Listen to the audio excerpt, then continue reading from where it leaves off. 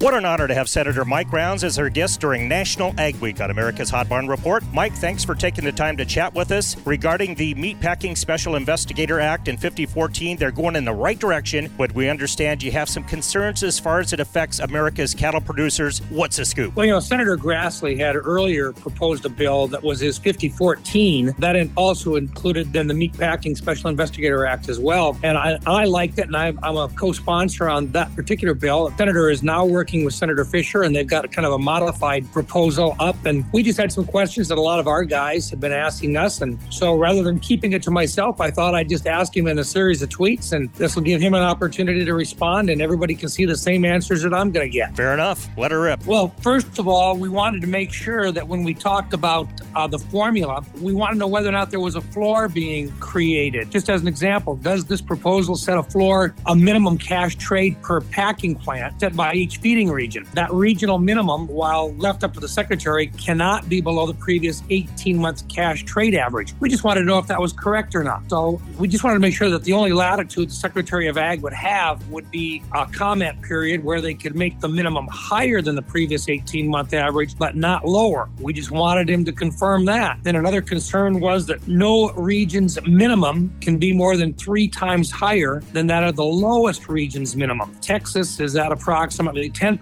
and Iowa was recently at 50%. Does that language cap Iowa, in this case at 30%? We don't think so, but we want to make sure. And then lastly, my read of the bill excludes 5 of the 9 JBS plants. Wow. 2 of the 3 Cargill plants, and 2 of the 6 Tyson plants. So that's basically 9 large packers that are currently excluded.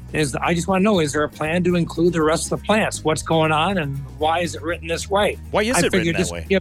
Well, we're going to find out. That's the reason why I'm asking the question. He asked it this way, everybody else could see his response. Senator Grassley's pretty modern on this stuff. He does a better job of tweeting than I do, and he gets right to the point. So I figured this would be a great way to have him be able to share it, and then a lot of producers out there could decide whether this is moving in the right direction or not. The current system does not work. We got to fix it. And if we can get something like this through, if these questions can be answered appropriately, then maybe we're going to make a little bit of progress. Tell you what, Senator Rounds, we'll get this out to Iowa. We have a lot of stations in Iowa, Minnesota, South Dakota, Nebraska, and I'm sure there's a lot of listeners out there with the same concerns. Don't miss part 2 of our interview with U.S. Senator Mike Rounds regarding Brazilian imports and M-Cool on this great American radio station or at Hot Barn Report on Facebook. This important insight brought to you by Stockman's Livestock, Presho Livestock, Bassett Livestock, Mobridge Livestock, North Platte Stockyards, Creighton Livestock, Lemon Livestock, Platte Livestock Market, Crawford Livestock, and CattleUSA.com. Monty James for America's Hot Barn Report.